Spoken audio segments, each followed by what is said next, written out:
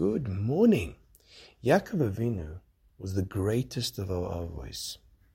The question is, why did Hashem make it that his twin would be such a Rasha? He'd have to grow up with such an evil person, Esav, right by his side. Not only was he so evil, but he was evil who fooled his father. And his father thought that he was a tzaddik. And you're growing up with a charlatan right by you. Why did HaKadosh Baruch Hu do that? So one thing very important for us is that ultimately in life we only really will grow with challenge when we have a force fighting against us, and a very close force fighting against us. Then often it causes us to shape up. Yaakov Avinu had to learn that he wasn't going to be in a situation where everything was going to go his way.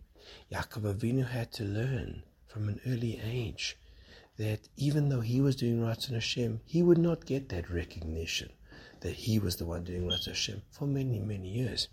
Yaakov Avinu had to grow up realizing, I don't have as many strengths to go out into the world like Esav does.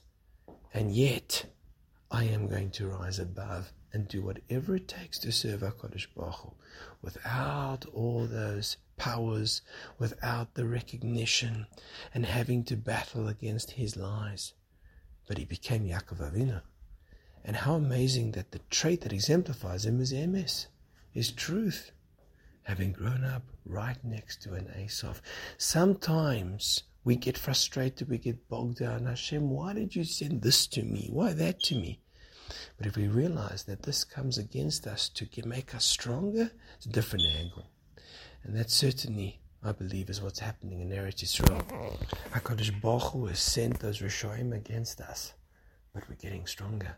HaKadosh Baruch Hu sent them to push us against the wall, but we're turning to Him.